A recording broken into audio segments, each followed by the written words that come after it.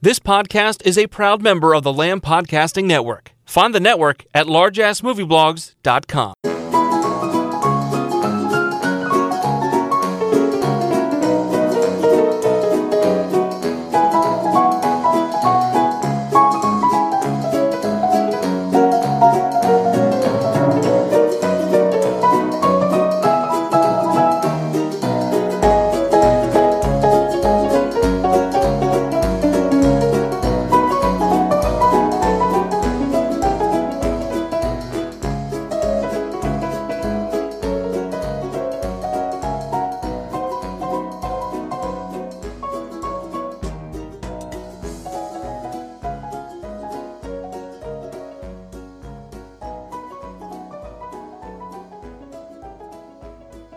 Hello and welcome to episode 31 of the Mad, Bad and Downright Strange Showcase, where I invite bloggers, filmmakers and fellow film junkies to help me work through the 1001 film introduction to cult and obscure cinema, which is the Mad, Bad and Downright Strange list.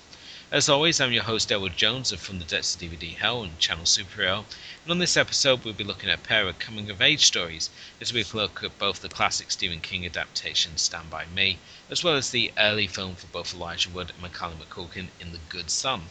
But my guest tonight is not only the owner of the Deadly Dollhouse of Horror Nonsense, but one half of the Feminine Critique podcast and a regular guest on the show. As always, it gives me great pleasure to welcome back Emily and Trevina.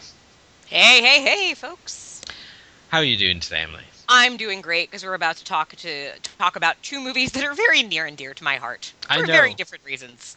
The one of these films, Stand By Me in particular, when I was going for the list, we came to Stand By Me, and there was only one person, and that's yourself, that I knew I wanted to discuss this movie with.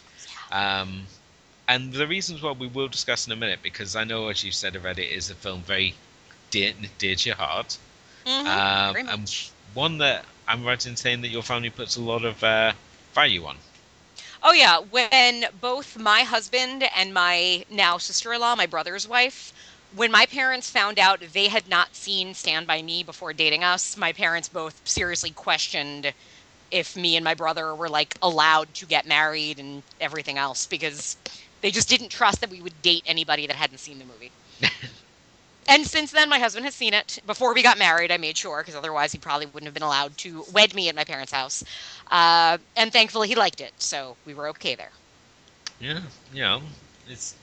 Every family's got its traditions. Some make you go out and hunt a bear, and apparently your family makes sure they like Stand By Me. So yeah, it's on the list of movies that you have to have seen and liked in order to marry an Entravia. So okay, so there is more than just Stand By Me.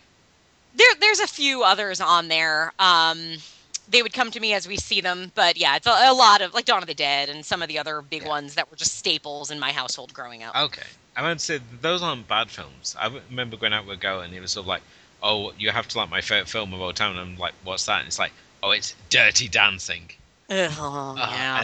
And I did my part. I thought, I'm in touch with my feminine side. I can sit and watch Dirty Dancing. It's got Patrick Swayze. Mm-hmm. He was cool in Steel Dawn and Roadhouse and Donnie Darko. And obviously I sat and watched it and then took my feminine side outside and shot it. Well, I will say, I don't know what this says about, again, the Entravia name, but my dad loves Dirty Dancing. Good. My father has a list of movies. They have a DVD player, my parents, but they don't really watch things in there. Instead, they just TiVo and record stuff. Yeah. And then he goes back to them when there's nothing on. And he has Dirty Dancing TiVos that he can always go back to the final dance scene. Well, whatever works for you, really, I guess.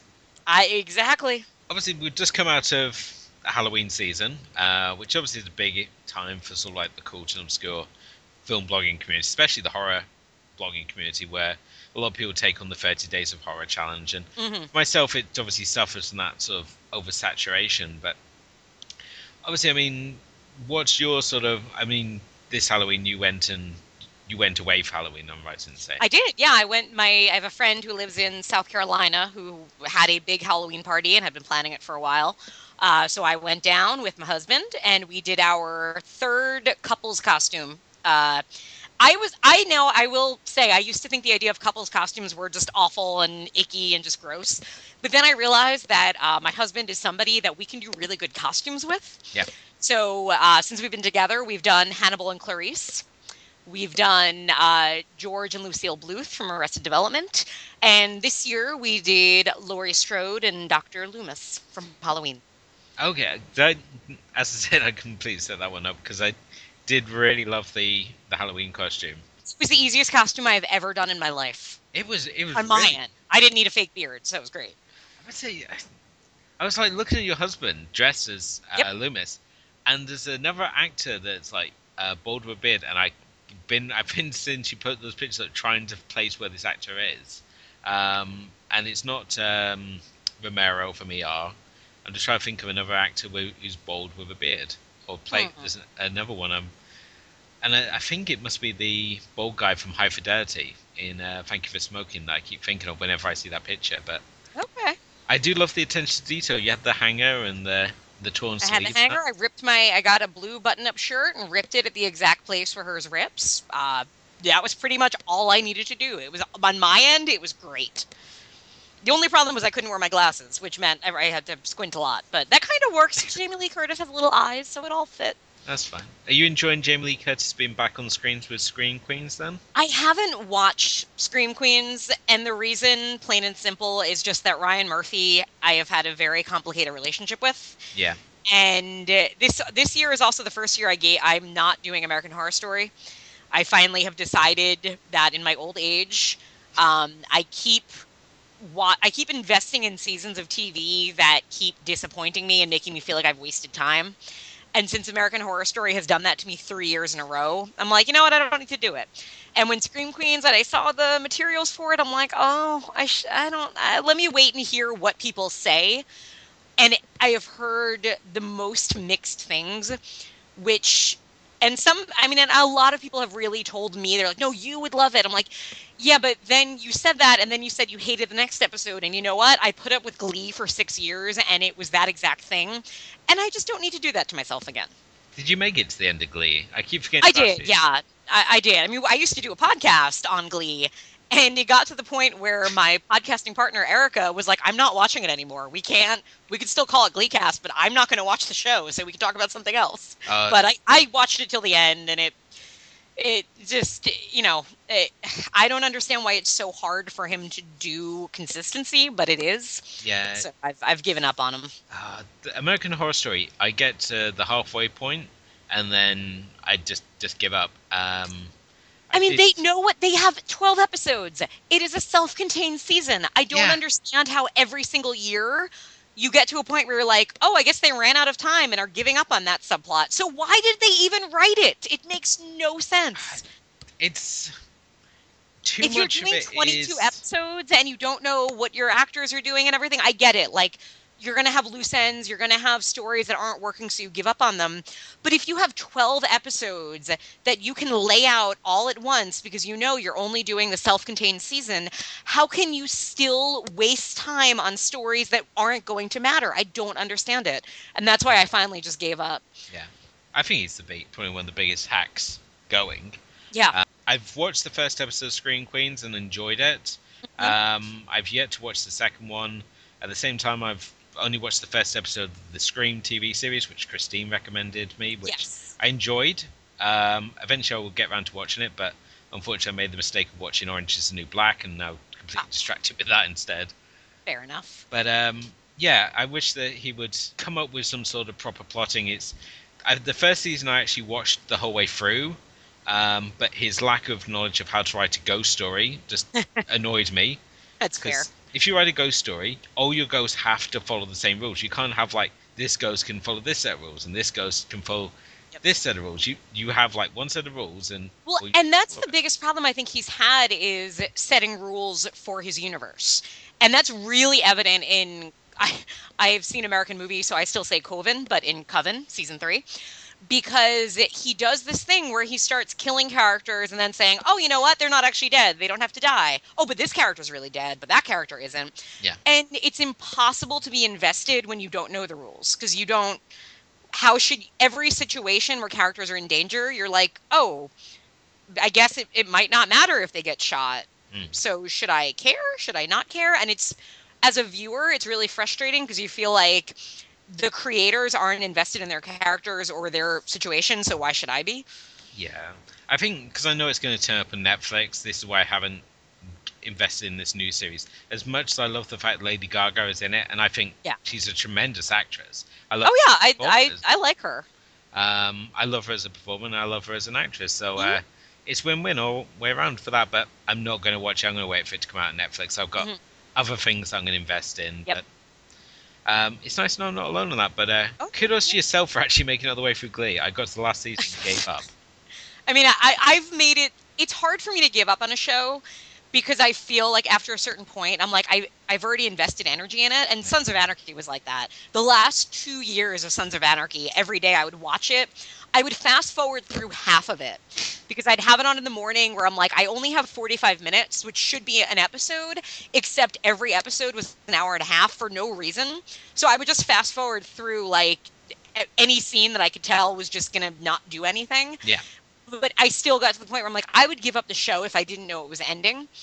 And so after that, and after constantly hearing my husband say, nobody's forcing you to watch this, I'm like, I if I start investing in it, then I feel like I have to finish it. So that's why I've kind of decided I'm like, I'm not gonna until the majority of people whose opinions I respect tell me I should watch it. I am not gonna do that to myself. Okay. There are a lot more movies I could be watching than a season of TV that's going to frustrate me. Yeah. So I think the other problem is that Murphy confuses what is actually supposed to be horror and what is basically just exploitation under a glossier cover. Um, yeah, as he just loves, he thinks that if you throw enough graphic violence and sex at the screen, that somehow this makes you edgy. When it doesn't, it just you reach the point where you're just bored. And I think you can no longer use these shock tactics because we've all seen it. he's used up all of his tricks. He really has. And with Freak Show, it was really evident when the ending of that show, because you got to a point where there were so many dream death sequences where characters died, but it was like, no, it was a dream, ha ha ha. Yeah. And then the final episode being this really brutal, ugly mass shooting that just felt nasty and mean and unpleasant and cruel to the characters and cruel to the audience. And it didn't do anything for me as a viewer, but make me feel ugly. It didn't do anything for the show. And at that point, I'm like, I don't know what they're doing, but I don't like it. So It's obviously, while on the subject of obviously horror and extreme violence, really. I don't know if you've obviously seen in the various blogs or anything that's going around the real life horror experience known as McCamey Manor. is this the one in San Diego or I in believe it California? is San Diego. Basically, it's an 8-hour experience, and they brag with the legend that no one has managed to make it through. But if you watch any of the videos, it's just basically three guys torturing people under the banner of being horror. I have heard. My friend was actually telling me about it. And isn't it like you donate? You don't actually pay for it. Like You pay in the dog money food. goes to a dog rescue, Yeah. which is sweet I mean, and bizarre. whenever I hear about these real horror experiences, because I've done the ones where you walk through in like the conga line, and basically Yeah, the actors can touch you, but you can't touch them. right. So Yes, it's the it's stripper joints of yeah, it's like a haunted house. strip being in a strip club, isn't it? But doing a conga at the same time, and then you have these like the blackout experiences and that where basically you're thrown into this situation and they essentially just torture you within sort of a safe, Mhm. supposedly safe sort of bounds and stuff. I mean, for myself, that isn't horror. That's just more a sort of a game of sadomasochistic sort of pleasure. It's sort Right, of like right. these people pay to be kidnapped, or it's one of those. Yeah, I mean it's a fantasy.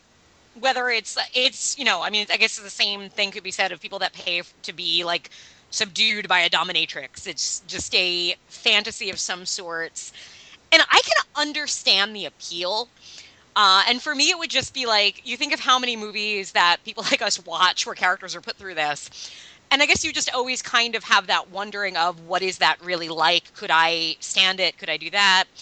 And I could see like if you're basically saying, okay, I'm going to put myself in a very safe situation. I'm sure they have like a safe word and they probably have like a button you push as soon as you actually want it, end it and everything. Uh, I get the appeal of it. I don't know that I'd say anything I would ever want to do, but I could. I could totally understand somebody doing it, and I could see what you would get out of that, Yeah. which is just kind of this test of yourself and your senses, maybe. I mean, I'd say it's always something I never would personally want to do, but I constantly see a number of bloggers out there, such as Zobo with Shotgun, the Jaded Viewer also did a whole series where he was basically subjecting him to these, and I just wonder how you can class this as being the same as a spook house or like a walk through horror maze. For myself, they're sort of they're not exactly the same thing, but yet they're still classed as these real horror experiences. So, Right. but yeah, I would love to. If anyone has been on those or wants to share their experiences, then please let us know in the comment section or on the Facebook page. You can also Yeah, I'd be very interested to hear about that. Yeah. Also, the Twitter as always is open. It's Elwood_Jones. Please let us know your experience of real life horror. Let's see if we can get some sort of discussion happening on this. Do you think it's horror, or is it not? Let us know on the site or the Twitter feed. On to the first of our films though this evening. We're going to start with obviously Stand By Me because it's obviously the film with the most importance to yourself. And I feel that if we do our other selection this evening, it may get a little distracted because it is so absolutely bonkers insane. So I'm going to do the sane one first. That's wise. That's wise of you. For those not familiar with the film, it's a adaptation by Rob Reiner, who also gave us another Stephen King adaptation, Misery. This one being an adaptation of his novella, The Body. It's a coming-of-age story following four friends who go on a road trip of sorts to find the body of a missing boy. The film itself is notable for starring a number of talents who had obviously gone to bigger and better things, such as Will Wheaton, River Phoenix, Corey Feldman, and Jerry O'Connell, as well as a very young and broody Kiefer Sutherland, who at this point was just really sort of dark and moody. He was in that Lost Boys sort of period. Yeah, he was your go-to punk actor. Yeah. Whereas now we sort of see him as the post-cowboy Sutherland. Sort of like, yeah. He's a little bit older, but still got that edge to him. But Well, it's like he went from being young guns to being like middle-aged guns. Middle-aged guns. What's your sort of opening thoughts on this one, Emily? I know you've obviously said already the importance your family puts on potential suitors like this film. Well, I think there's a lot to frame it, I guess. One is that this is a movie that I saw as a kid. It's one, I think it makes a really good coming-of-age film because I think it's a great film that for parents to watch with their kids when their kids reach a certain age. Because in this movie, I think there's a lot about death and there's a lot about friendship and because it's a period film, because it's set in the early 60s, you kind of have a distance to it, but it's a good way to kind of deal with some really heavy, real topics. Because you have death in the film where the kind of MacGuffin is that these four boys are going to find a dead body. And the other part to it is that Will Wheaton's character, his older brother died fairly recently at the start of the film, and it's a big part of it. There's flashbacks to him played by a very young John Cusack. So you get this kind of lingering idea of death hanging over it.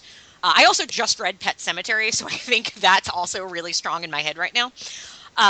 But so that being one part of it, and that the other flip side of it, or two flip sides. One is that the score of this movie is so great. You have the best soundtrack because it's all these really great 60s hits. Yeah. And then the other part to it is it's very much about four teenage boys who are all very different and very, on one hand, very much archetypes. You have the kind of geeky fat kid, Vern. You have the kind of crazy kid, Teddy, Corey Feldman. You have the strong, silent, bad boy with a heart of gold, River Phoenix, and then you have the kind of center of it all in Will Wheaton. And as a friendship movie, it's you see that kind of pattern in other movies where they kind of deal, now and then is sort of the very flimsy girl version of Stand By Me that has the same idea about its characters. You have, the kind of the writer and so on. But this is just one that does it the best. Rob Reiner was on a tear in this era. You had probably, I think, one of the best directorial runs of any director of all time, because you go from, let me see, you go from Spinal Tap, Yeah. The Sure Thing, which I don't know. You do Stand By Me, The Princess Bride, When Harry Met Sally, Misery, A Few Good Men, and North. But we don't. North isn't nearly as bad as everybody makes it out to be, by the way. But I'm surprised you haven't seen The Sure Thing. I would have I put have that. not, and I don't know why I haven't. Sure Thing I would have put as being like alongside Weird Science, 16 Candles. It's one of those sort of teen movies. And it also stars a young Cusack, which is worth Oh, obviously very watching nice. things for. Yeah, John Cusack. He believe he plays the older brother in this one as well. Oh, okay. Now I know of it, but I have, for whatever reason, I have never seen it. So I will amend that in time. But yeah, as you said, this is. I think this film is best if you watch it as a kid, if you can. Obviously, if you're listening to this now as an adult, sorry. If you have If you're listening to it as a kid, well, hey, yeah. you should probably tell your parents you're listening to this. But it's when I first saw this as a kid. I would say I was sort of in my early teens when I saw this. I was in Scouts, and there's so many elements of this story that I could sort of relate to. I could see Yeah. my group of friends within the four friends we see here, and this idea of obviously going out into the woods and following the train tracks to find this body. The whole area of which it's set in Castle Rock in Maine, and it's very similar to where I was obviously growing up in Cornwall, which again is just all coastal town and farmland and woods. It's that sort of similar area to what you have over in Oregon. So again, it just made it all the more easier to associate with. But they're so believable, these four kids. They're not like adults in a child's body. They're not smart asses. If they're smart asses, they're basically ragging on each other, or it's sort of that very sort of childlike level of wit. It's full of obscenities and Oh yeah, and the conversations they have are so the kind of conversations that you have as kids, as 12-year-olds. Yeah. And if Mighty Mouse and Superman were fighting, who would win? Like, I have totally asked questions like that as a kid or as a 33-year-old. And the what I have to ask you is, which of the four do you most identify with?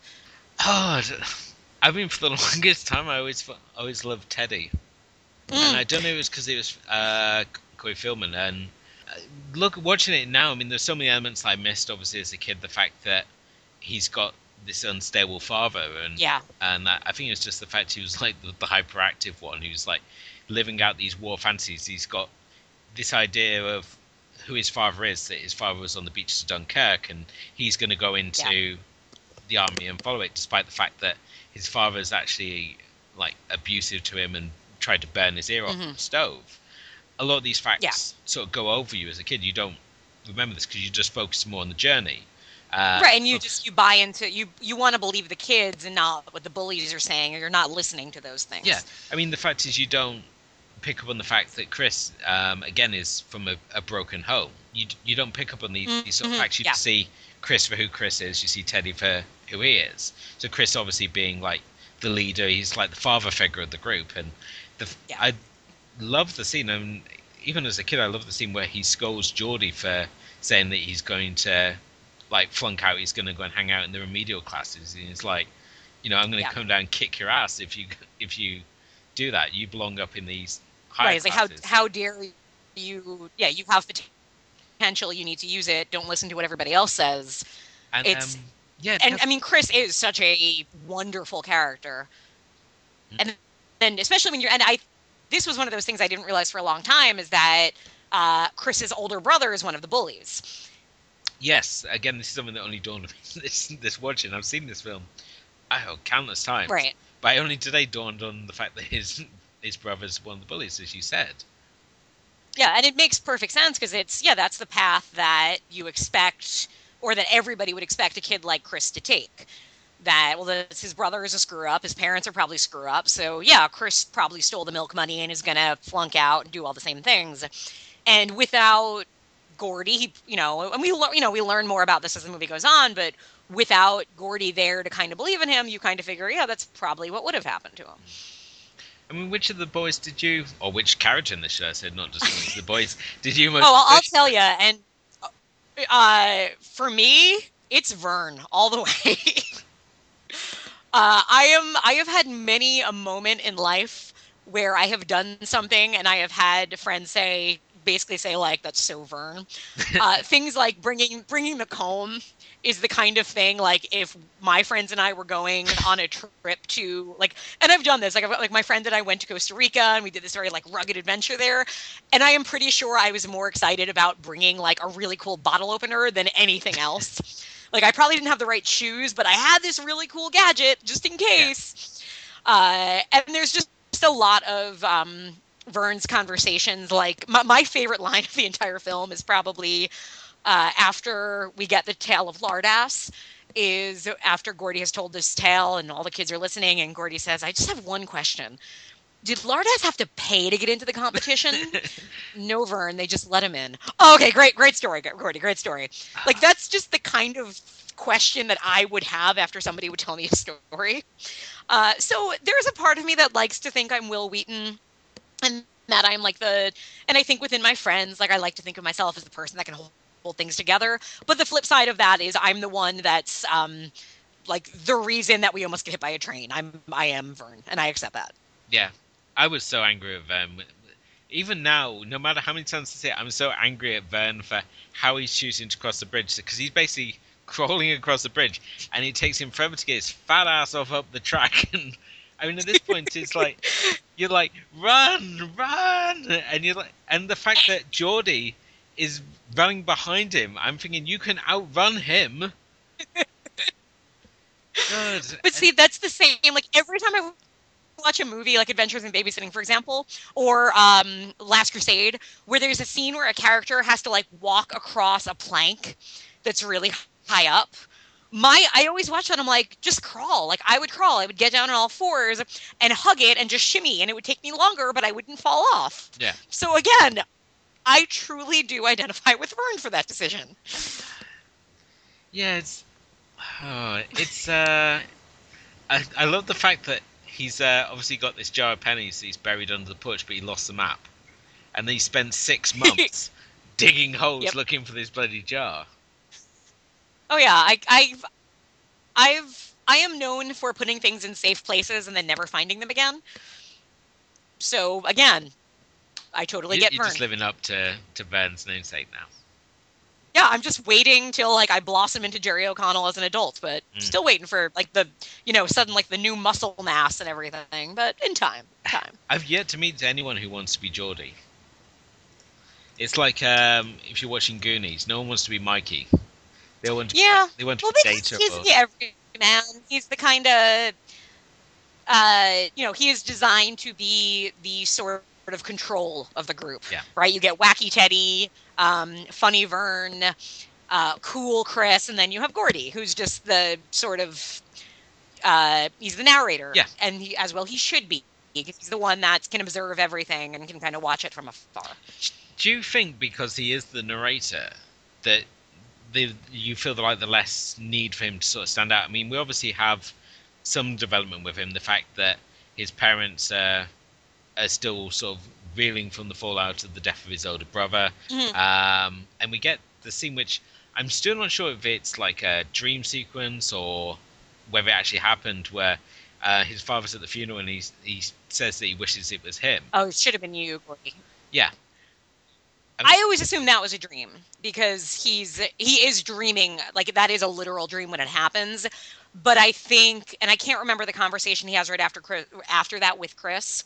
But I think his father might have said that, not in that direct of a manner, but certainly sent off that vibe. And we see that at, even when it's a flashback to a happier time when his brother is alive and they're having dinner and, the dad is just so focused on John Cusack and him playing football and all this. And John Cusack's trying to say like, oh, hey, Gordy's really talented too. He's a really good writer. Did you read his story?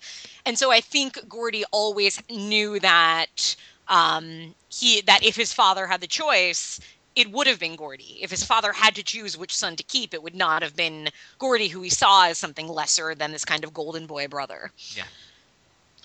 And I mean, it's a very, this is a Stephen King adaptation, and there are so many tenets of this movie that are just so Stephen King.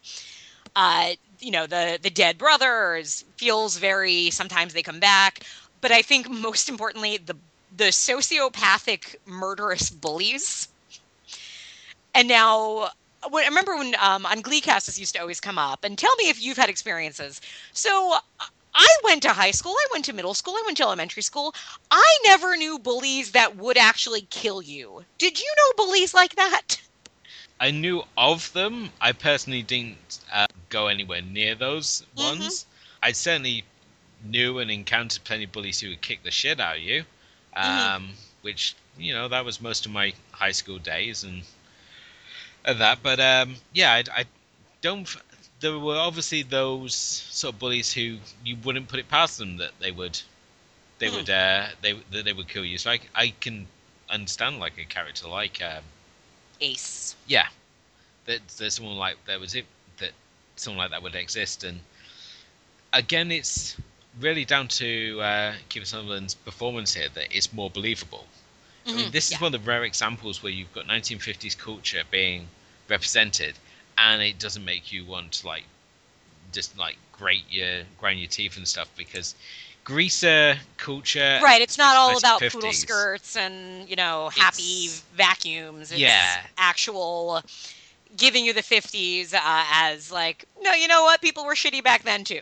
Oh, and it's just so overworked, and there's so many Yeah. retro revivals, especially over here, and it's all like, oh, 1950s, it was so cool, it was so hip, it was It's like, like one of the biggest myths of America, I think, is that, and I don't know if it's the same in Britain, but like one of the biggest myths is that the 1950s were this idyllic time. It's like, no, they weren't. They just wore cuter outfits. yeah, we get this sort of sunny Americana version of the 1950s, the same way Yeah. that we have this like sexed up version of the 60s, which for Hmm. like a small percentage maybe it was, but a lot of it was still buttoned down England. I can tell you that Right, much. right. I love that they actually managed to take this time and period and not just do the usual cliche things and just go, Yeah. oh look what we've gone here, we've made it all look very visually appealing, and that it's just Yeah, it's for it being a movie about a character's nostalgia, it's not a nostalgic film. It doesn't make you want to go back to this time. Other than the soundtrack, because the soundtrack's great. no. I mean, this really is just a story of this time in Geordie's life and about these friends he grew up with and the eventual separation they would go Hmm. through. It happens to be this one adventure that they went on, Yeah. and it's also one of those rare Stephen King stories where it doesn't feel like they pulled the story like out of nowhere. It actually has a proper ending to it, which I really Right, like yeah, as which well. is not good, not a common bond of Stephen King writing generally. Yeah, anyone who's battled their way through The Stand will certainly tell you that one. Oh God. Yeah, why does The Stand end 200 pages after it ends, and why does it end that way anyway when nothing actually matters in that scene? Oh, yeah, I could go on about the ending of The Stand. It Oh, makes me angry. yeah, I mean, if we were talking about adaptations of King novels, I think I've got more than enough to say about the recent adaptation of Under the Dome. Oh, I didn't even try because I had waited to read. I didn't read the novel because I had waited to Yeah. hear what people had to say about it, and basically everybody's like, "Well, the ending." I'm like, "Nope, I'm good." However, side note, did you read Revival? No, this is the thing, I've read the early works of King. You know, the ones you sort of grow up with, things like Sure. Misery and The Shining and that. I haven't read any of his like later works, so Okay. I I will just put in a recommendation for Revival. It is okay, it ends well. It is not that for Stephen King. It doesn't feel overly long, and I really enjoyed it. But I don't want to say any more. I'll okay, just give it to you as a perhaps you should look into reading it. I will. I mean, I Okay. was reading the interesting fact the other day that Stephen King at this point has sold so many books that every household will have two books, the Bible and a Stephen King book. And a Stephen King novel. So That's amazing. yeah, I don't know if you read any of his son's books, Joe Hill. I read a Heart Shaped Box and I really enjoyed it. Okay, I didn't like Heart Shaped Box. I liked 20th Century Ghosts, was it, or Okay. the short story collection he did. I haven't read Horns and I haven't seen the film version, so. Mm. But no, he stands well on his own as a writer, and I Yeah. appreciate the fact that he used a pen name rather than Hmm. using the Yeah, King it would have been legacy. very easy. Um, And I like to, having now read Pet Cemetery, thinking about how he really was Gage. Because there is that Stephen King talks about with Pet Cemetery. What inspired him to write it was, sure enough, his son one day was running into the road and he just barely saved him. yeah. And it's like, oh, so Joel is like Gage Creed. Oh, King's frequently put like real life experiences. Oh yeah, I mean, so much so. And the more New England his books are, and Yeah. I mean, Stand By Me is, the more you can just see him pulling from every aspect of his life. And for him, it works because it's the more specific your writing can be, the more believable it ultimately is. And so Yeah. when he's writing in his comfort zone, and that's what I liked about Revival was it is pure Stephen King writing about a kid growing up in the 60s, New England, and then he joins a rock band. Like it is pure Mm. Stephen King oozing out what he knows, and it works because he's writing in his zone. Oh, I mean, you only have to look at his much overlooked TV series Kingdom Hospital, and the fact that the main character it opens with him being run over, which obviously again King tying into his same life. You know that same time he was cursed with that gypsy curse and lost all that weight. Yeah, So, naturally, that's how it works for most people. but I love we mentioned already the story of Lardass, which for myself is just a little self-contained movie of its own. And it works so wonderfully in this film because normally when you have these sort of offshoot stories, it's because they're trying to pad out the runtime. But here it feels that it fits in very naturally, and it's this campfire story. And I just look the absolute carnage. It's so comical compared to how It's so straight the rest of the film is. And it feels so much like what a 12-year-old would tell his friends and what they would love. Like it's a story about a fat dude puking and then everybody puking. And I'm actually somebody that normally like I'm not a big puke fan on Yeah, film, but I love it in Stand By Me because it's so comical and over the top. But again, like it has this context where it totally works and it's not gross somehow watching it.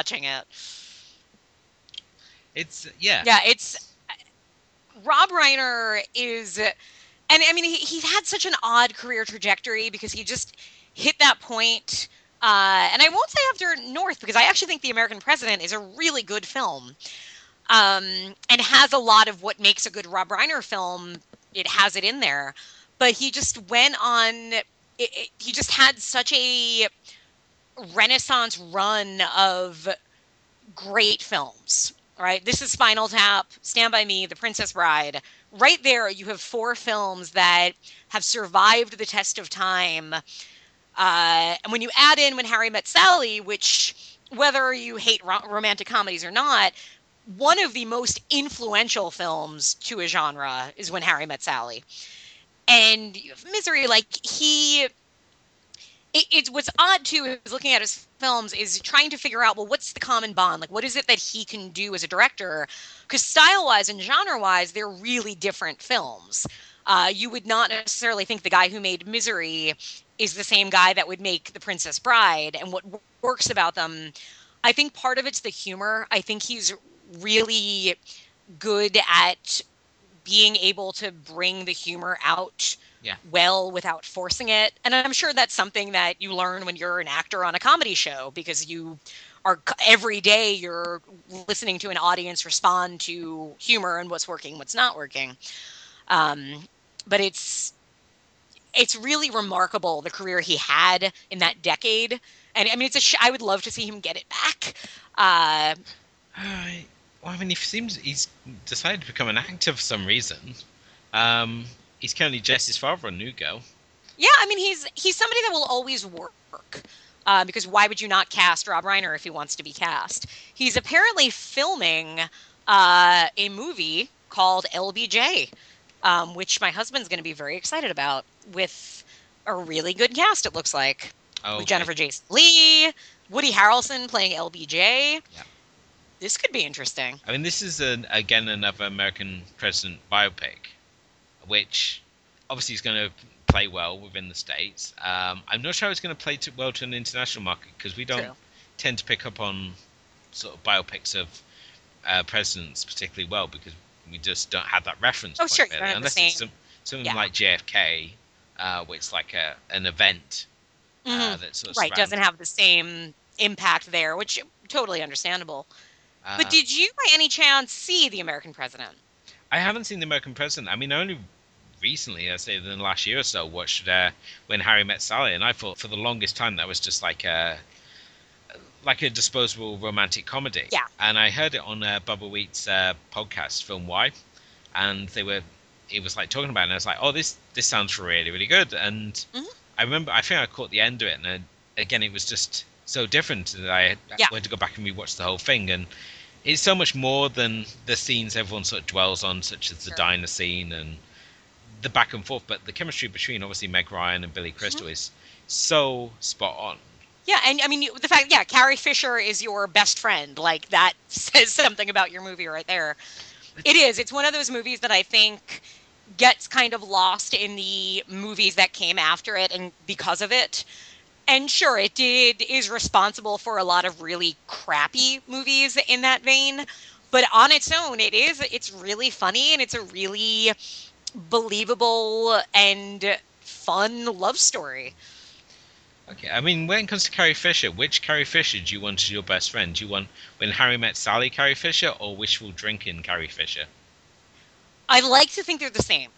I like to think that When Harry Met Sally eventually becomes wishful drinking Carrie Fisher. So, So I'm just taking her all in. I think Carrie Fisher's really, as she's getting old, she's only aging into herself as an actress. She's Yeah.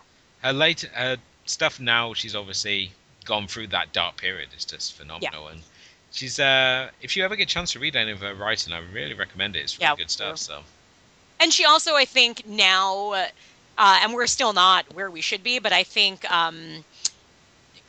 the modern culture is starting to talk about the fact that we don't treat actresses over a certain age the way we should. yeah, And it's becoming a bigger problem and it's becoming addressed, whether it's being fixed or not, I don't know. But I think that helps that now you have somebody like Carrie Fisher who's like, I've been saying this shit for years. And you're like, yeah, Carrie Fisher, you have. And there was a great article about the new Star Wars trailer and how it shows like how amazing it is that they show Carrie Fisher and she has wrinkles and oh my god, how great is it to see Princess Leia at the age she is now. yeah. But then it makes a point of saying like, yeah, and at first you're like, oh, it's so great to see, yeah, Harrison Ford with an age appropriate partner. But then you realize Harrison Ford is still actually 15 years older than Carrie Fisher. So, Oh, and of course, nobody says anything about Harrison Ford showing wrinkles and everything. But yeah, no, that's oh, a side note. Harrison Ford, he's like made of leather. He's like one of those Yeah, one of those working actors. He's got all that sort of carnage of being a working actor in the 80s, same as Kurt Russell. They're like they've got the faces of proper manly actors. These aren't pretty boy actors. It's like when you see like interviews and stuff on they're doing films now, and it's sort of like they insist on doing all their own fights and like the physical sort of stuff because it's physical acting. It's not stunt work, and I just love that approach. But you can see the damage that these guys are coming with. Yeah, exactly. But final thoughts on this one. I mean, is there anything we haven't obviously discussed? I know we haven't talked about the leeches scene, which never gets any easier to watch. It's less.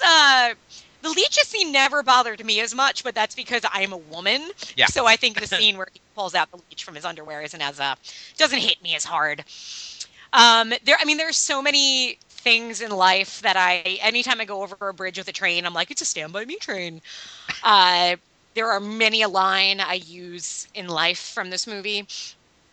And I think it is one that, and I wonder too what the right age is for this. Like, I mean, you have children. At what age do you think y'all show it to them? I would show it to my kids sort of, I wouldn't say early teens. Like, that age of you're sort of like discovering yourself and you have that group of friends and you obviously got that sense of independence that these kids have. I mean, obviously I guess you could show it younger. I would, but there's sort of a lot of darker sort of moments within it that I think would sort of lose the sort of interest in that. But I would say early teens is sort of suitable. So I don't know what you saw class as being early teens. I think it was about 12, 13 when I saw Yeah, it. I So think that's about the age of the characters, I'd say. And I think they're 12 in the movie, right? Because uh, the last line, I never had friends like I had when I was 12 years old. but I love the fact that again it doesn't all end out well for them. You know, Yeah.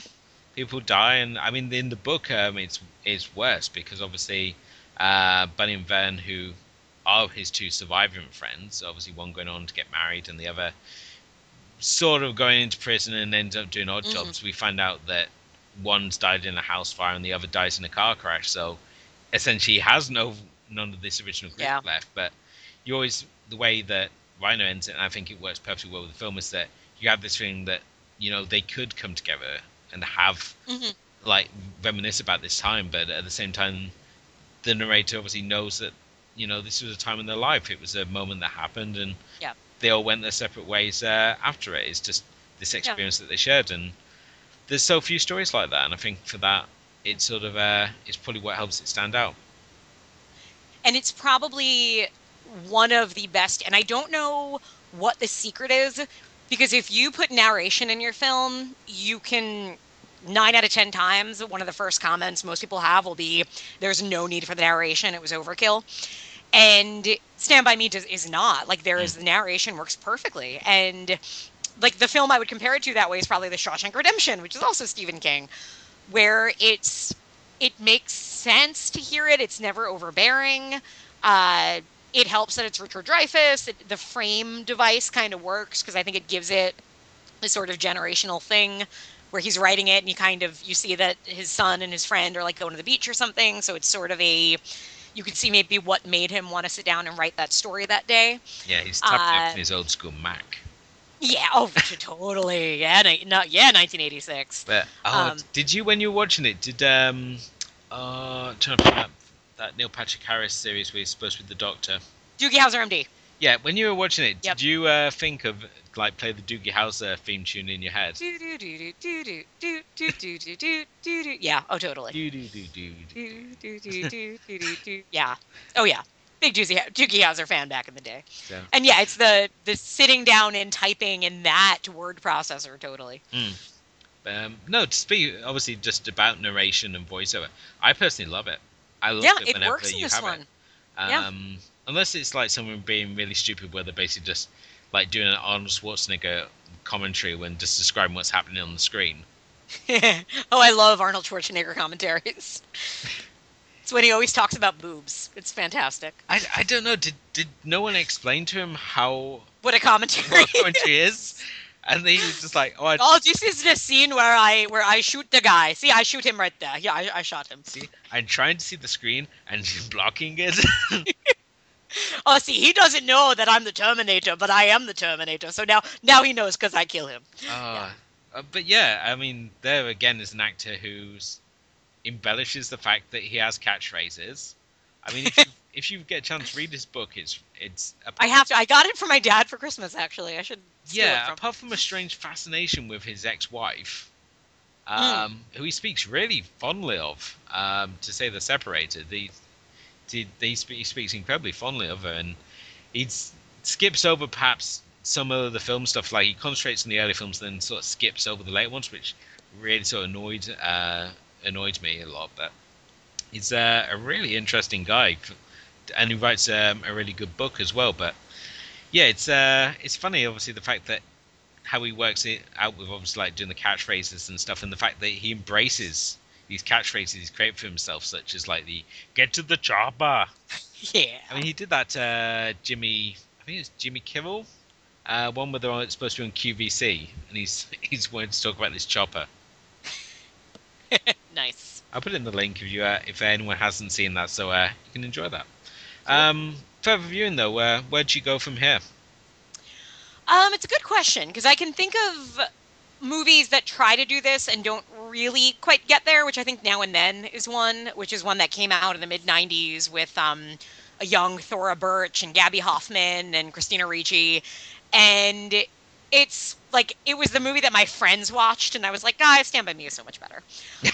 There's The Sandlot, which we actually talked about on my show a couple of weeks ago. And it's clearly one that is so indebted to Stand By Me, right down to the narration and right down to the fade out of this is what happens to my friends when they got older. And again, it's not as good. It's cute. It's sort of a like G-rated version of Stand By Me in some ways. But then I thought of one that I think is a little more in step with kind of the spirit of Stand By Me. And that would be, let me see if I get the year right on it. I think it's 2004 Undertow, which was David Gordon Green. And it's a sort of about these two boys who are kind of, I think, like 12 and 15. And basically they're, I think it's like their mother dies, their stepfather is, it's a little bit Night of the Hunter-esque, where I think the stepfather is trying to get something from them. So they basically go on the run, and they're running through kind of this boggy Louisiana sort of territory. Yeah. And that, I think, is a good pairing with Stand By Me. It's very good, has a lot of a lot of good actors in it, and even a good performance by Kristen Stewart, if you can believe that.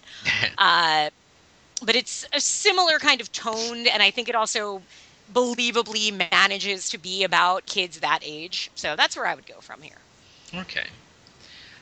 For myself, I'm kind of like trying to avoid just going for like the typical sort of 80s movies, but obviously you mentioned already, The Sandlot.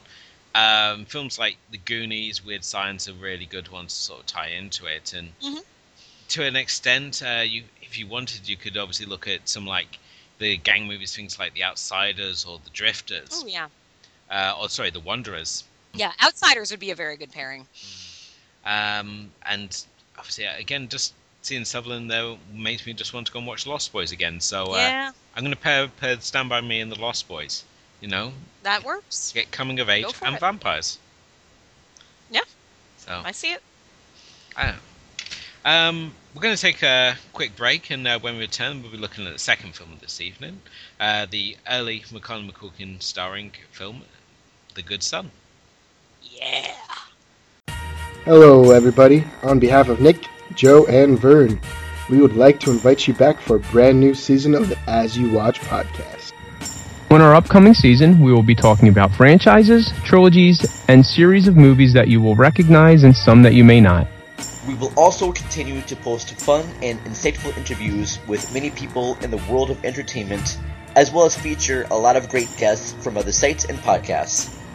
So be sure to check us out on iTunes, Stitcher Radio, Podomatic, and on Facebook. And don't forget to check out our older episodes on our site, asyouwatch.wordpress.com.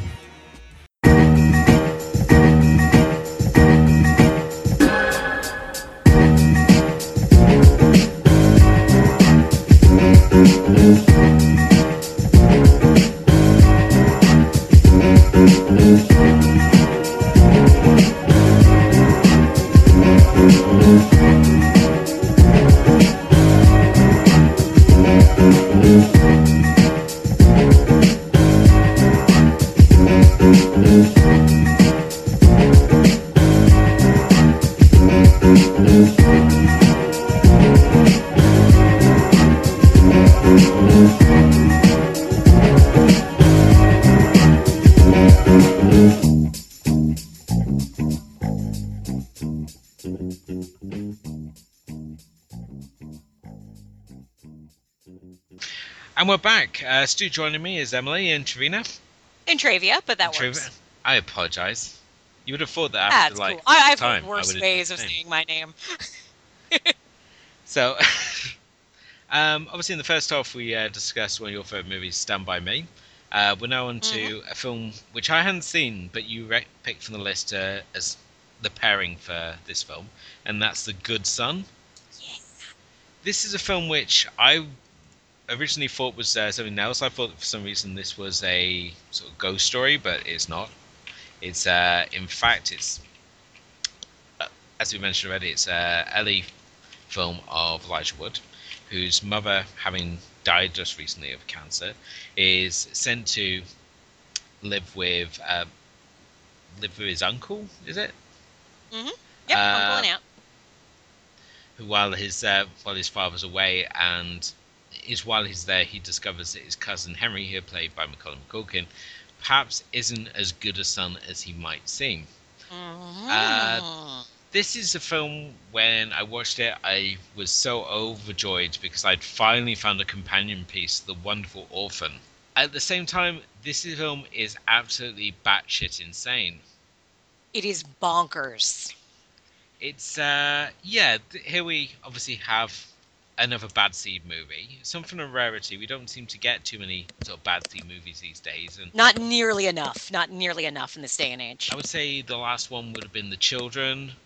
And we had the remake of Can You Kill a Child? But Well, see, I group them in two different classes because you have, I think, evil child film is different from evil children films. Because I think like the Children of the Corn, Who Can Kill a Child, are sort of like a mass hysteria on a bunch of kids. Like Village of the Damned would go in that category. But then when you're talking about like the Bad Seed, the Good Son, Orphan, Case 39, that's when you're dealing with like one child where something is wrong. Yeah. And I think they're like two, I treat them as two, mostly because I really like both evil child and evil children films. But I think of them as, I group them, I separate them. To me, it's zombies and vampires, two totally different things. yeah, and I can totally understand that. I mean, obviously with a group of children, it's sort of more the mob mentality. Yep. Whereas if it's obviously the Bad Seed picture, it's this individual. Just that one little child. Yeah, I couldn't also help when I was watching this film to wonder if the script had been originally intended for older characters, and that having not been able to sell it, that they rewrote it so it was children. There's a number of scenes, obviously, when we get into this a bit more, I obviously highlight them more, but I have to say that this really, if anything, highlights the maturity of Macaulay Culkin as an actor. Obviously, most people know him from Home Alone and like Richie Rich, and we saw him as just writing most just being this child actor. But when you compare him to Elijah Wood's performance as a child actor, there is a hell of a noticeable difference. I don't know. Yeah. I mean, what did you obviously think of Culkin in this one? Well, yeah, I think he's great in it. He's Rhoda Penmark for 1993, and this movie it wasn't written for him. It was actually written by, I don't know if you looked into the background. It was written by Ian McEwan. Yeah. Who is famed novelist and Never Let Me Go, and no, not Never Let Me Go. Atonement. And I think at some point, I think Ian McEwan was no longer attached to the script, but he's still the sole credit for it. And what happened was, I think the script was going around. It was going to get made a couple of different times. And then basically Macaulay Culkin's dad, who was his manager, when he kind of saw that this movie was going to get made, he's like, Macaulay needs to be in it. Because I think they wanted to show him as doing more adult stuff and to show his range, because he had been doing at this time primarily kid stuff. Yeah. And I think contractually, basically the rule was if he did Home Alone 2, he could do The Good Son. That basically, I guess it would have been Fox or Paramount, that was the script deal, was that he would come back for Home Alone 2 if he could also be the good son in The Good Son, which is really interesting and I don't know how much, say, little 10-year-old Macaulay Culkin had in it and how much of it was his kind of stage dad. But, to his credit, he takes it and he goes with it, and he plays a little bastard. Oh, he certainly is. There's no denying it. And I love the fact that it's not clear from the start. I mean, that we have the two cousins. Obviously, we've got Mark, here played by Elijah Wood, and as you said already, we've got Henry, who's the Bad Seed. And they start off as friends, and it starts off as sort of what young boys do. It's all about mischief and mayhem. Is that what young boys do? And like the first day they play together, they shoot dart guns at cats? Maybe. No, you as I said, not cats necessarily, but small animals. There's that hunter and maiming mentality that small children have. Oh, it could just be the result of growing up in the countryside. Mm-hmm, true. Because whenever I try to explain countryside mentality to my townie friends, they don't tend to understand it. There's a number of issues that people who live in the countryside differ greatly from those who live in like the city. Sure, that makes Um, you're finding different ways to have fun, I guess. yeah, it's Like building 60-foot high tree houses. yeah, ones with very questionable ladders. Always, always. An orphan that's the other thing, and I know you mentioned it. Orphan has so many random callbacks to this movie, and I don't know if they're intentional or not, but part of it is like this ridiculously elaborate and unsafe treehouse in the middle of nowhere. I mean, obviously, as you said, I mean, we got they're like almost they form this like almost relationship, almost like brothers, and very quickly they sort of become to trust each other. But obviously, Henry slowly starts to reveal his sort of that he might not be quite all there. I mean, obviously, we've mentioned already you got the dark gun, and the fact that he becomes like ever more dark, and it's not like a sudden switch. It's just very slowly, and there's a number of, when they're trying to obviously show this darkness, this is really uneasy moment where he accuses Mark of fancying his sister Connie, and it sort of like comes out of nowhere. It's sort of like these two characters had no relationship at all outside of like passing friendliness, but all of a sudden we're supposed to assume that Mark's now wanting to have some sort of relationship with Connie. Yeah. And it seems. Oh yeah, it's the Henry's mind games are kind of one of the worst parts of it, because he's the way he plays people against each other and kind of makes Mark look crazy is very skillful for a child of his age. Oh, definitely, and again, it's where you can call back to Orphan. Yep. In the mind games are very similar. Where obviously, in Orphan, you've got the younger sister being caught up in these games the same way that Mark is. And the amount of depth that they actually add to Henry, I mean, they could have just done him as just being, this crazy psychotic child, but they add all these elements as such as the fact that we got his younger baby brother Richard, who was killed, and the mystery surrounding his death, because for more his parents assumed that he just drowned in the tub, but we sort of find out that Henry may be more responsible for that than he obviously gave, and the fact that we have that they revealed this just through his little souvenir, the little rubber duck. Yeah. And it's all like the script sort of trusting itself enough for the audience to figure these things out, rather than going, oh, see, duck's there, see, he did it, and pointing fingers at that. But I did find as the film went on, it did become kind of more implausible, and this is what made me think that they wrote it for like an older actor. The ending especially. And I don't know if you want to skip ahead to the ending already. I mean, you have to talk about the ending. It's a movie that everybody should see, but the ending is such a important part of the movie that I think we do have to spoil it at some point. Okay.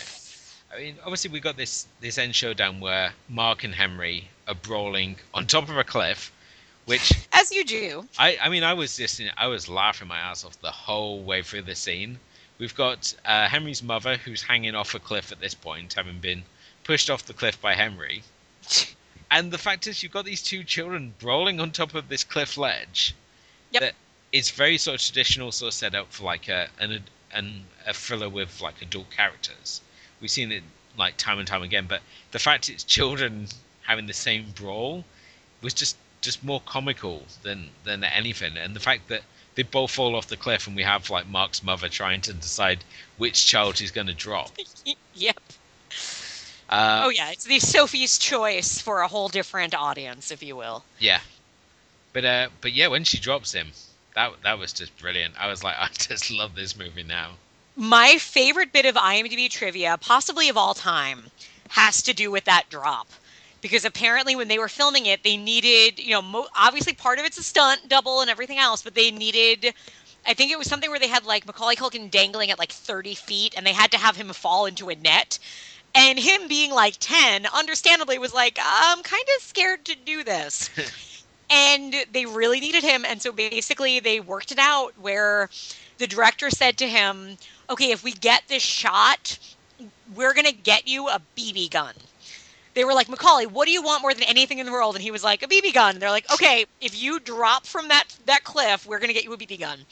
And just the psychology involved in that, in a movie about a sociopathic child who hurts animals and tries to kill his sister and all of that, that the reward for this kid to do a really scary stunt was to give him a BB gun, is just one of those things that just makes you be like, yep, this movie. Oh, it's and there's the other scene which again was far too comical is the scene where he attempts to kill his sister by throwing her onto thin ice. Because Yep. they're basically like skiing around, and you know what's going to happen. There's like, Oh, yeah. there's no denying it whatsoever. But the fact he whizzes her off, and she just goes in like a perfectly straight line past people who make no effort to stop her. Nope. And it's sort of like, I mean, she doesn't even make any effort to stop herself. She just sort of like slides out into the perfect center of this area, this thin ice area, before like suddenly dropping. Yep.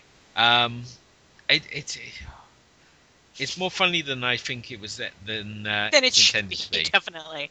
Well, and that's Macaulay Culkin's real sister, too, who I think was, again, part of the contract for the movie was Macaulay Culkin's dad being like, okay, and you're also putting another sibling in the movie, because this was the age when every movie had like 4 Culkins in it. Yeah. I don't think she really continued acting, and I don't know if it was that maybe she didn't get a BB gun after she fell into ice. I don't know. But it's just one more bit of trivia of like, so like my family, like what would we do together as a family? Like we'd go to baseball games. We'd like, maybe go to the movies. We didn't go film a movie about children trying to kill each other. Well, that's the thing. I mean, Rory Culkin's in this as well. That's right. He plays Richard. Yeah. Oh yeah. They always. I mean, it makes sense when you're making a movie. If kid actors. I imagine when you're casting a child actor, it's equally important to know and essentially cast their parents, because you're going to get what you can out of the child, but it's going to be the parents' job to make sure you get it, basically. And so you want to please the parent more than anything, because they're the ones that could really determine a lot. So in this case, where you have a very overbearing stage dad who I think was a failed actor. I'm not sure. I think Kit Culkin wanted to be an actor. Bonnie Bedelia is his sister, and she did have a career and does have a career. And I think that was a big thing, was everybody knew if you were casting a Culkin, you were going to be dealing with the family. Yeah.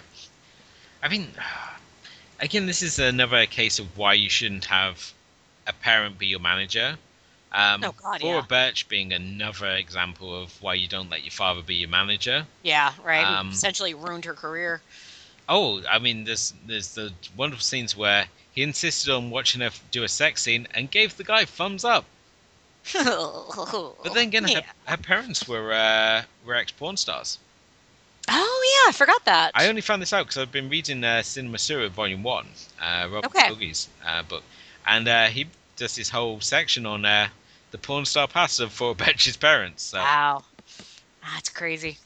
But, so it's sort of, I don't know what their aspirations for their daughter getting into acting were. But yeah, you can understand why when you see how much his father sort of screwed around with his career and that the reason why he actually divorced his parents. Mm-hmm.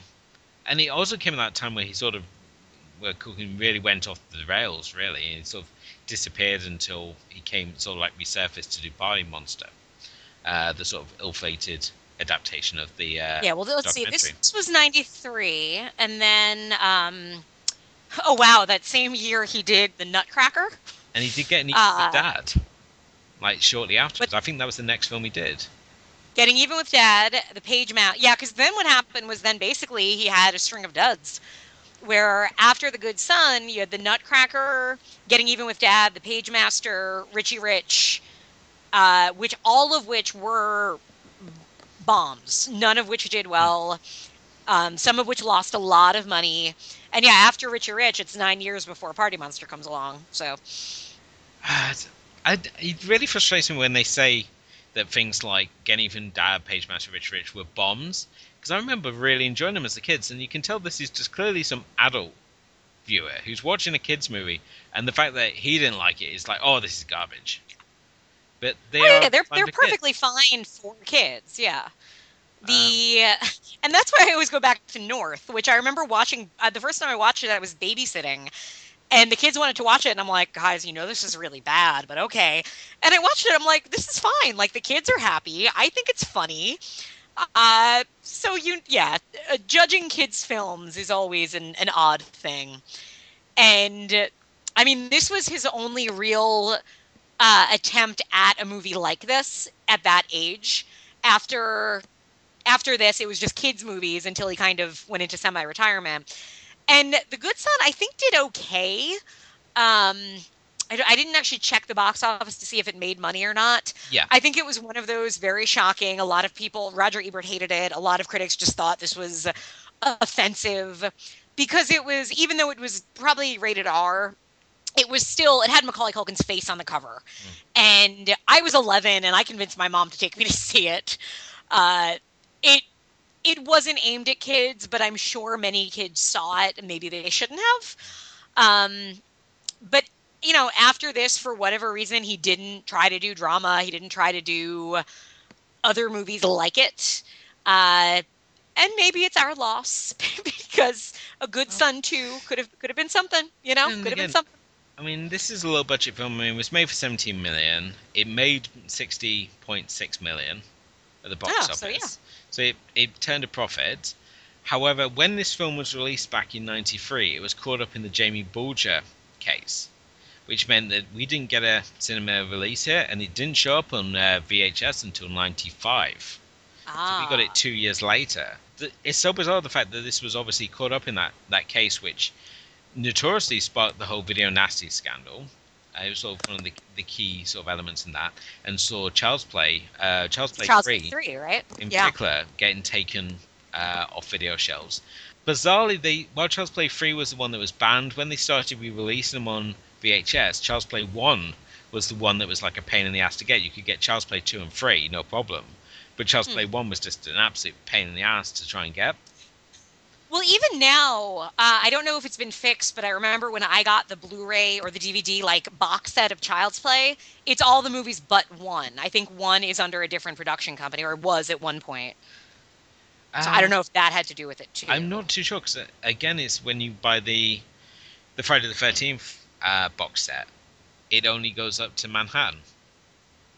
I think that it might have to do with the different studio, because then I think New Line came into it with Part 9 or Jason Goes to Hell. So I think that's often what happens, and it's a pain because then you're like, my set isn't complete, it doesn't look right. It's a shame as well, because obviously, yeah, because I mean, Jason Goes to Hell, it's a limited press and they did, so that's a pain in the ass.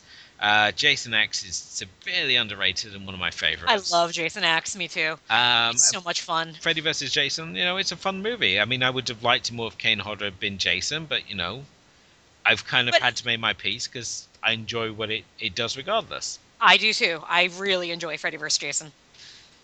And then, they stopped making them for both series. Yeah. They never made another film again. And we were all happy. I like the way you think. I'm trying to think now. Anything else that I want to bring up? The only thing I want to bring up, which I've completely forgotten until now to do, and that's the character, the psychologist. And I Facebooked you this after I watched it, and I really wanted the psychologist to be played by Zell Rubinstein. Oh, that would have made everything better. That would have made an already perfect movie even better. Yeah, and I mean, and this is already a special movie on its own, but yeah, it's just a really, I mean, when you think of what's behind it, and and I'm trying to think of an equivalent, because I was thinking about this. And I don't know that we've had anybody near Macaulay Culkin's status as far as child actors go since him. I mean, you've had Dakota Fanning, and you've had a few here and there, but I don't think anybody came near. And if you can remember, when Home Alone came out in 1991, what a hit that movie was.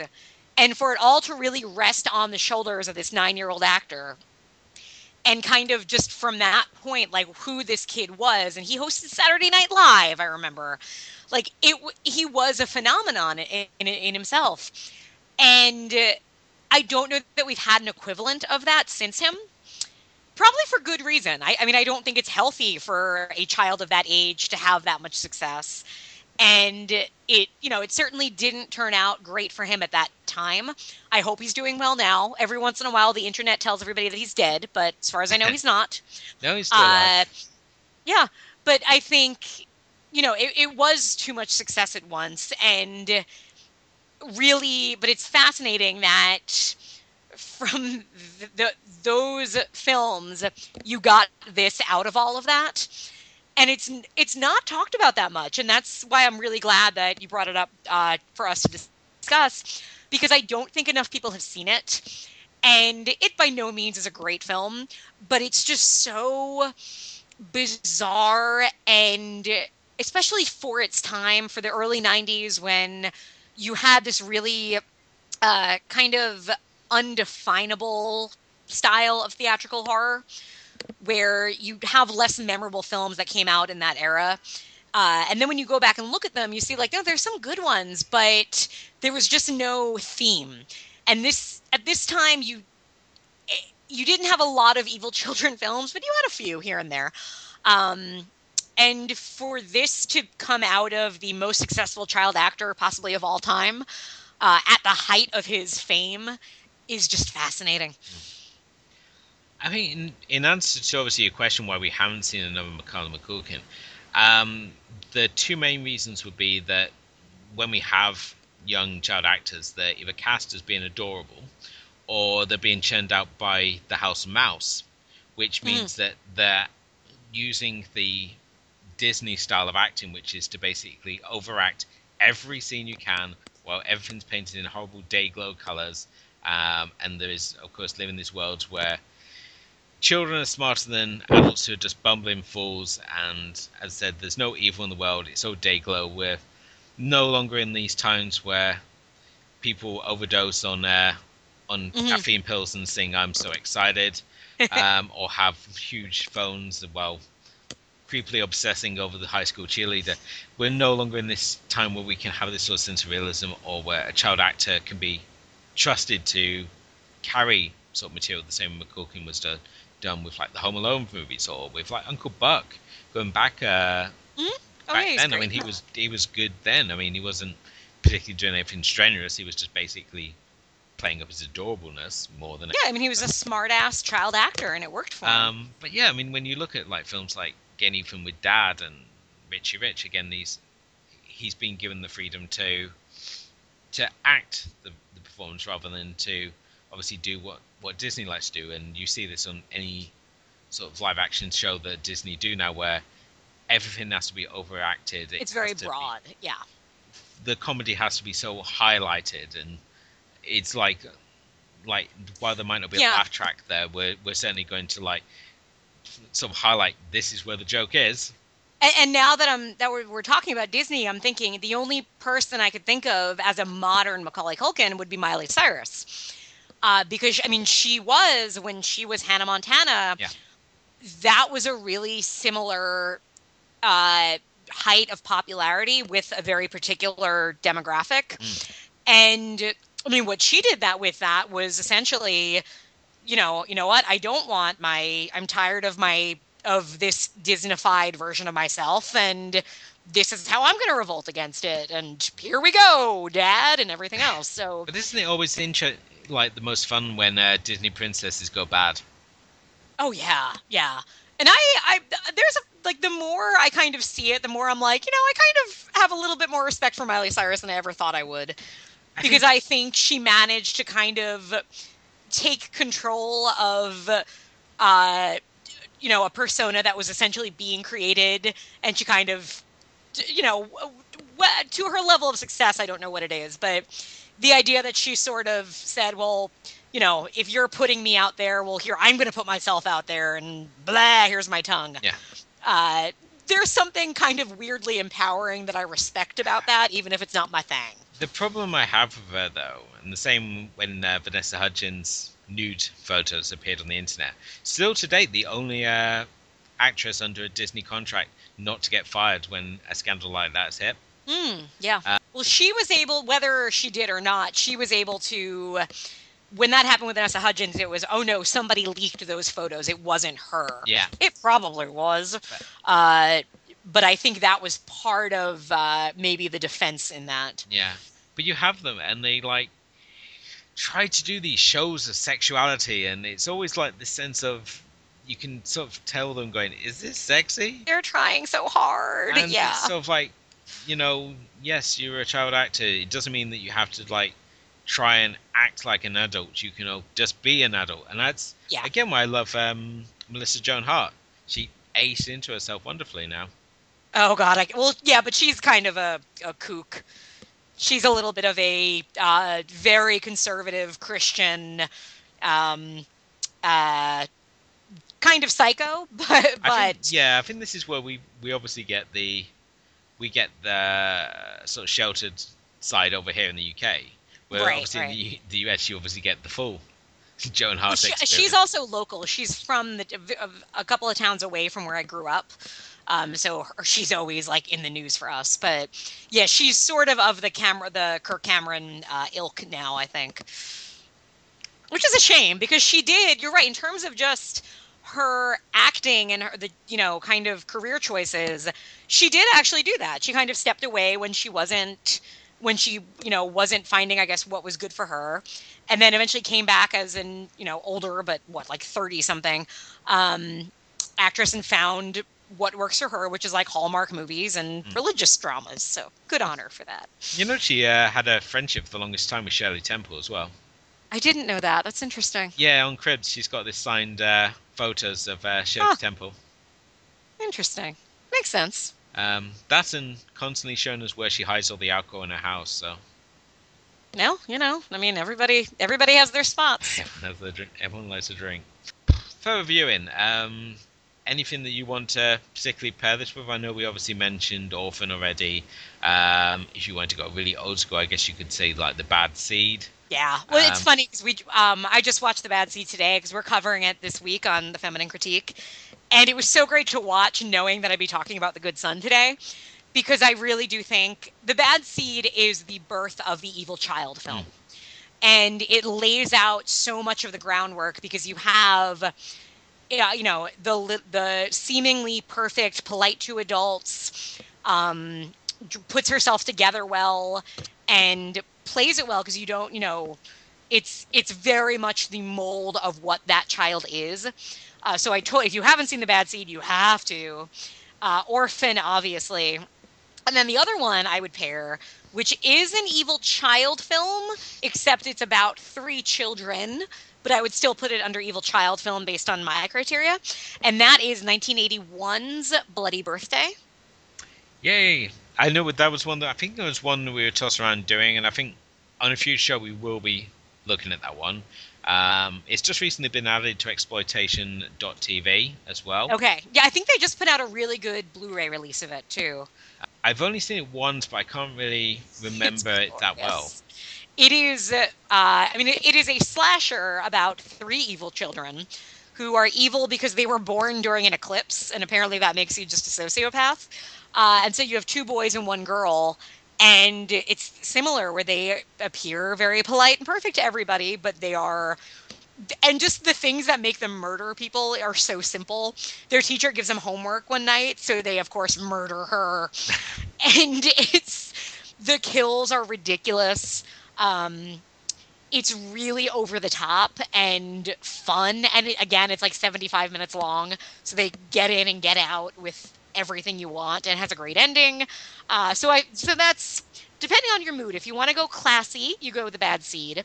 If you want to go, I guess, really quality, you can go Orphan, because I think Orphan is actually a very, very good film. And if you want to go just sleazy fun, you go Bloody Birthday. Oh, very strong choices. I look forward to obviously seeing which version of The Bad Seed that you see, because there's obviously the cut, which I believe is the cut that now circulates, where it basically just ends with her getting a spanking, which was deemed really controversial. I think that's all of them. Yeah, no, that's how they ended the film. Because I keep hearing that there's like the other version, and that for the longest time the censored version of her getting spanking, which again, as I said, was just super controversial back when it was released, was like this lost ending that had only sort of been rediscovered. Because if you buy the Orphan special features, it does obviously go into the Bad Seed and the whole mythos of the Bad Seed sort of genre, and it's well worth checking out. Certainly check Orphan out, but I own Orphan, but I don't think it has any special features. They must have put out another edition. Okay. Region 2 definitely has them. Okay. So. Okay.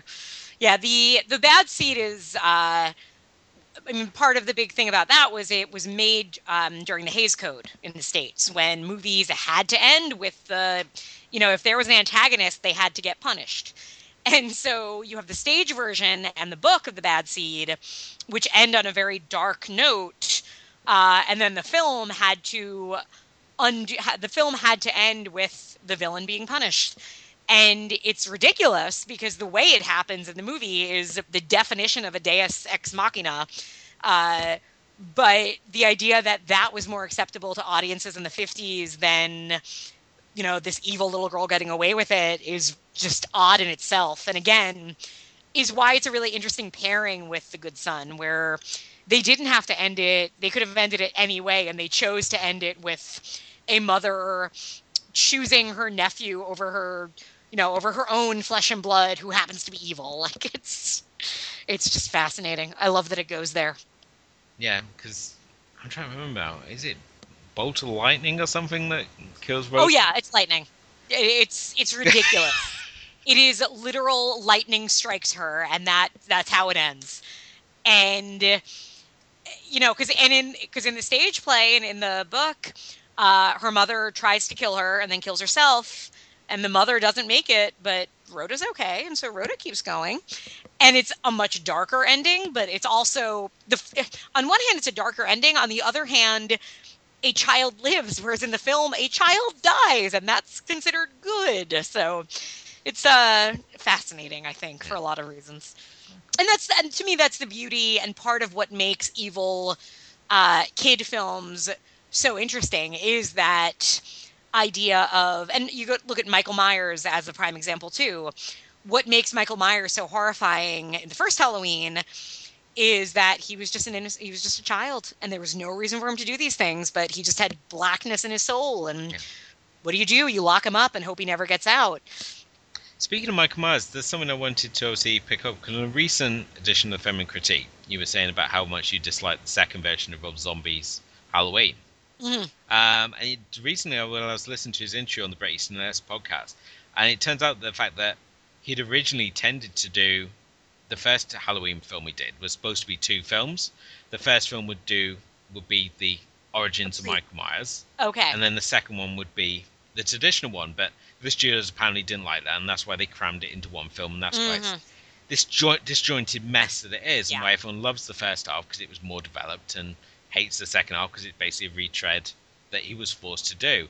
And basically Halloween 2 being his attempts to sort of salvage it in a way, but I think by that point he was so bombarded with studio notes and so forced to meet this deadline that he couldn't really do the film he wanted. He was sort of written himself into a corner, but I still look forward to the next thing Rob Zombie does, even if he's moving away from horror. He's going on to do the Groucho Marx biopic, which, considering how much he loves the Marx Brothers, I think it's going to be really interesting to see. I mean, I'm rooting for Rob Zombie. I really am. I think, I love that he's one of us. He's a horror fan. You can see that in what he makes. Yeah. I don't think I think he's made he's made some good films. I like Lords of Salem. I appreciate what he tried to do. I really like Devil's Rejects. I appreciate House of a Thousand Corpses. I want him to do something that makes us all happy. It looks like he is currently making a film called 31, which is about people being trapped in Murder World and playing a violent game against evil clowns. So that's fine. I'm up for that.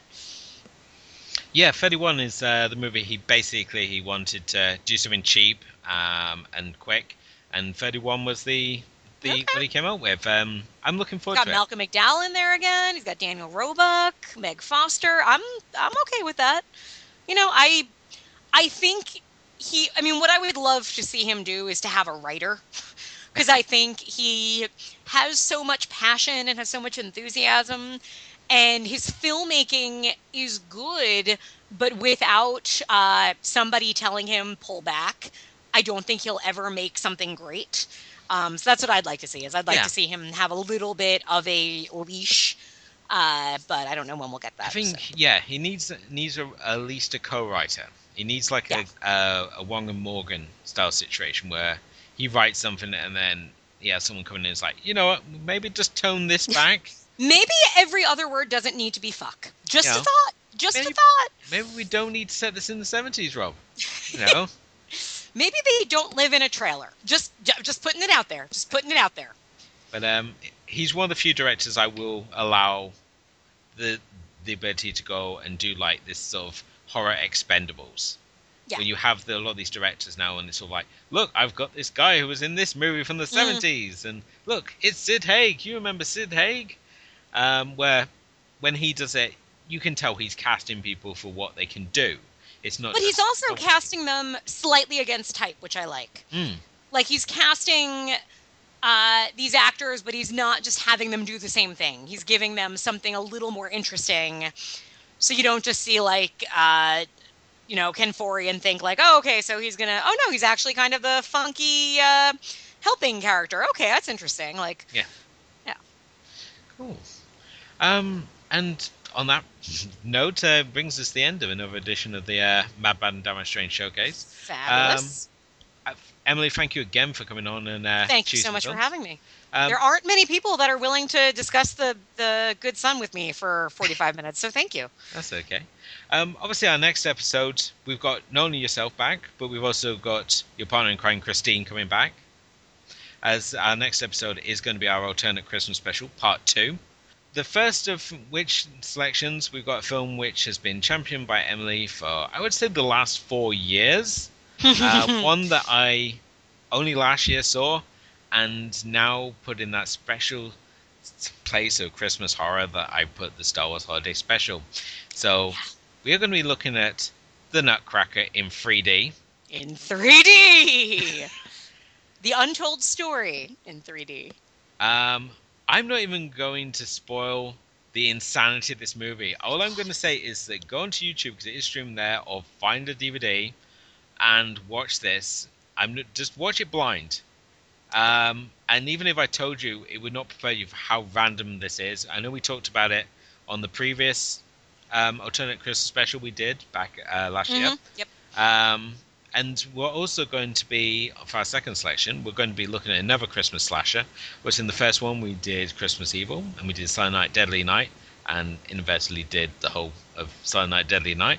But we're going to be looking at another classic, and that's Black Christmas. Ah, yeah. So it's going to be another fun-packed show, and obviously it's going to be great, obviously, having the Feminine Critique take over the third show in the week. Well, third show in a row, should I say. So, Nice. it's going to be good. But until then, thank you again, Emily, for coming on. It was my pleasure. And this is Edward Jones, signing off another edition of the Mad, Bad, and Damn Strange Showcase. Remind you, as always, to keep it strange.